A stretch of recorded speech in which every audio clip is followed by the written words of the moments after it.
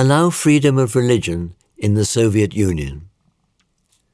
There are a number of materialistic-based theories that are popularly held but not verified. One is Charles Darwin's theory of evolution. Another such theory comes from the writings of Karl Marx. The idea that spirit originates from matter is wrong down to its root. Human beings are created by God, and all beings are unified bodies having both material and spiritual aspects. In short, the core theory and philosophy underlying communism is wrong. While studying in Japan, I worked together with communists for the independence of Korea. They were my good friends who were prepared to give their lives if necessary for the liberation of our homeland, but our way of thinking was fundamentally different. So once independence was achieved, we had to go our separate ways. I am opposed to the historical materialism of communism. I have carried out a movement for victory over communism throughout the world. I have advised successive US presidents to protect the free world, standing up to the communist strategy of turning the world red. Communist countries that are unhappy with my actions attempted to remove me through acts of violence, but I do not hate them, nor do I consider them my enemy. I oppose the philosophy and ideology of communism, but I have never hated its people. God wants all people, including communists, to be brought into his oneness. In that sense, my visit to Moscow in April 1990 for a meeting with President Mikhail Gorbachev and my visit to Pyongyang the next year for a meeting with President Kim Il-sung were not simple journeys. They were taken at the risk of my life. It was my destiny to go on these journeys, to convey heaven's will to these men. I said, only half-jokingly at the time, that Moscow, pronounced in English, sounds similar to must go, and so I had to go. I had a long-held conviction regarding communism. I could foresee that signs pointing to the fall of communism would begin to appear after about 60 years from the Bolshevik Revolution, and that the Soviet edifice would fall in 1987, the 70th anniversary of the revolution. So I was excited in 1984 when I heard that Dr. Morton Kaplan, a noted political scientist in the University of Chicago, was proposing to hold an international conference titled The Fall of the Soviet Empire. I asked him to pay me a visit in Danbury Prison so that we could discuss the details. The first thing I said to him when we met was that I wanted him to declare the end of Soviet communism before August the 15th of that year. Dr. Kaplan responded, "Declare the end of Soviet communism? How can I do such a risky thing?" and indicated that he was not inclined to do this. In 1985, when the conference was to take place, the Soviet Union was increasing its worldwide influence, and then there were no outward signs of its decline. But it's the final flame that burns the brightest. So it was natural that Dr. Kaplan would be reluctant. If he made a declaration predicting such a specific event and it turned out to be false, his reputation as a scholar could be destroyed overnight. "Reverend Moon," he said, "I believe you when you say that the Soviet communism will fall, but I don't think it will happen just yet. So instead of declaring the end of Soviet communism, how about if we say the decline of Soviet communism?" I burned with anger when I saw that he was proposing to soften the title of something other than the end of the Soviet Empire. It was a compromise I could not accept. I felt strongly that if a person has conviction, he should be brave and put all his energy into the fight, even if he feels afraid. "Dr. Kaplan," I said, "what do you mean? When I ask you to declare the end of communism, I have a reason. The day you declare the end of communism, that declaration itself will take energy away from it and help bring about its peaceful collapse. Why are you hesitating? In the end, Dr. Kaplan did indeed declare the end of Soviet communism at a conference of the Professors' World Peace Academy, PWPA, held in Geneva under the title The Fall of the Soviet Empire, Prospects for Transition to the Post-Soviet World. It was something that no one had dared consider up until that time. Because Switzerland was a neutral country, Geneva was a major staging area for the Soviet Committee for State Security, KGB, and many KGB agents worked from there to carry out espionage and terror activities around the world. The Intercontinental Hotel, where the PWPA conference was held, faced the Soviet embassy across the street. So I can well imagine how nervous Dr. Kaplan must have felt. A few years later, however, he became well known as the scholar who first predicted the end of Soviet communism. In April 1990, I convened the World Media Conference held in Moscow. Unexpectedly, the Soviet government gave me head of state-level protocol, beginning at the airport. We were transported to the center of Moscow in a police-escorted motorcade. The car that carried me traveled on the yellow section of the road, which was used only by the president and state guests. This happened before the collapse of the Soviet Union. The Soviet government afforded this exceptional treatment to me, an anti-communist. At the conference, I gave an address praising the move toward perestroika. I said this revolution must be bloodless and that it must be a revolution of the mind and spirit.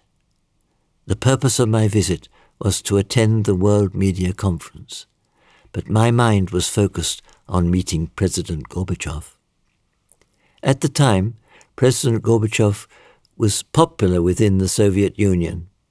Following the successes of his perestroika policies over the years, I have been able to meet with many US presidents, but meeting President Gorbachev was much more difficult. I was concerned that even one meeting might be difficult to achieve. I had a message to give him, and it was important that I do this in person. He was reforming the Soviet Union, giving rise to the winds of freedom there. But as time passed, the swords of reform were being increasingly pointed at his back. If the situation were left unchecked, he would fall into great danger. I explained, if he does not meet me, he has no way to catch the wave of heavenly fortune, and if he cannot do that, he will not last long. Perhaps President Gorbachev heard this expression of my concern. The next day, he invited me to the Kremlin.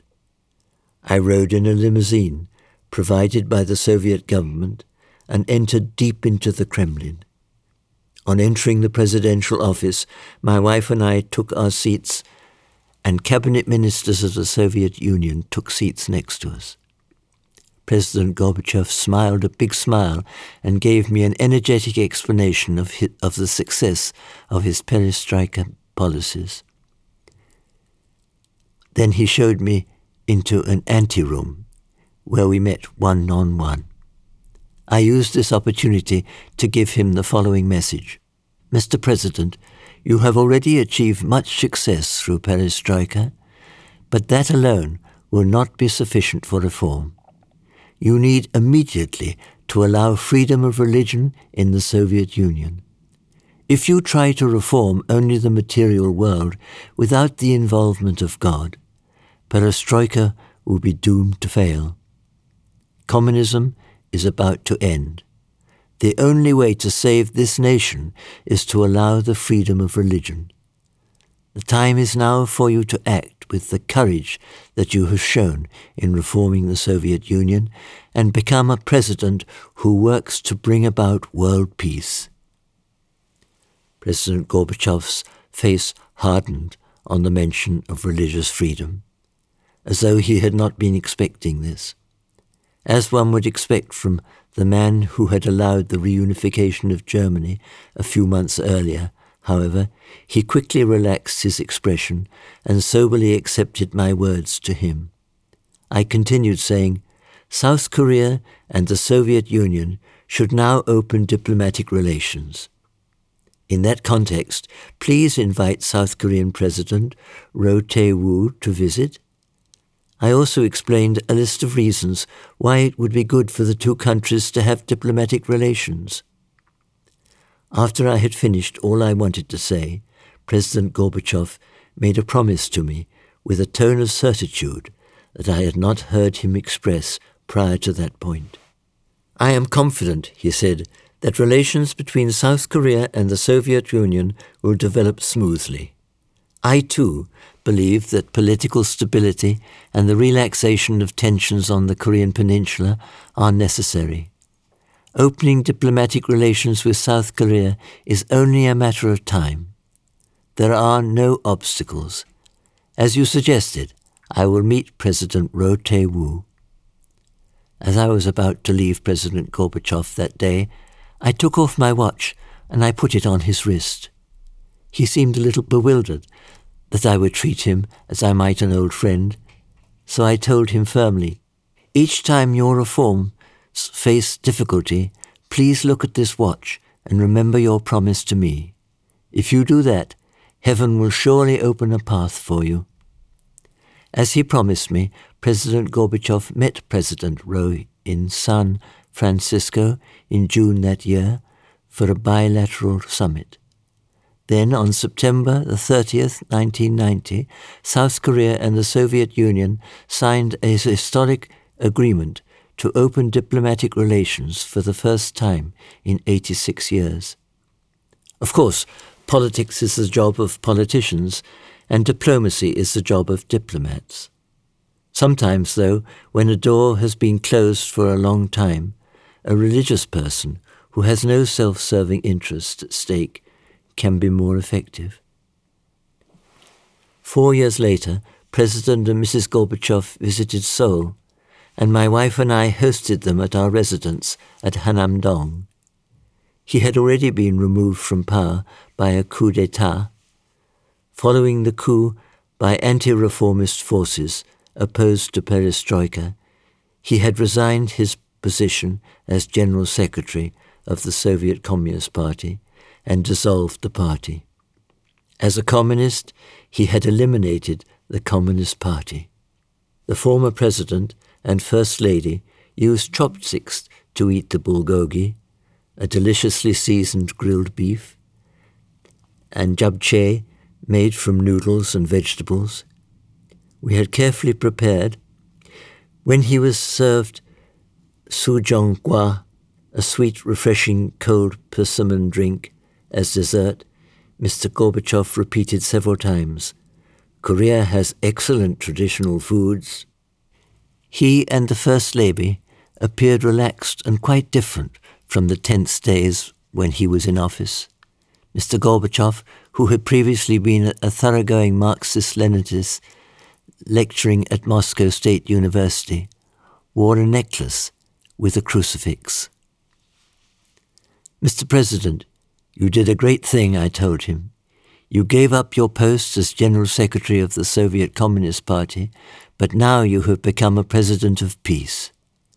Because of your wisdom and courage, we now have the possibility to bring world peace. You did the most important, eternal, and beautiful thing for the world. You are a hero of peace who did God's work. The name that will be remembered and honored forever in the history of Russia will not be Marx, Lenin, or Stalin. It will be Mikhail Gorbachev."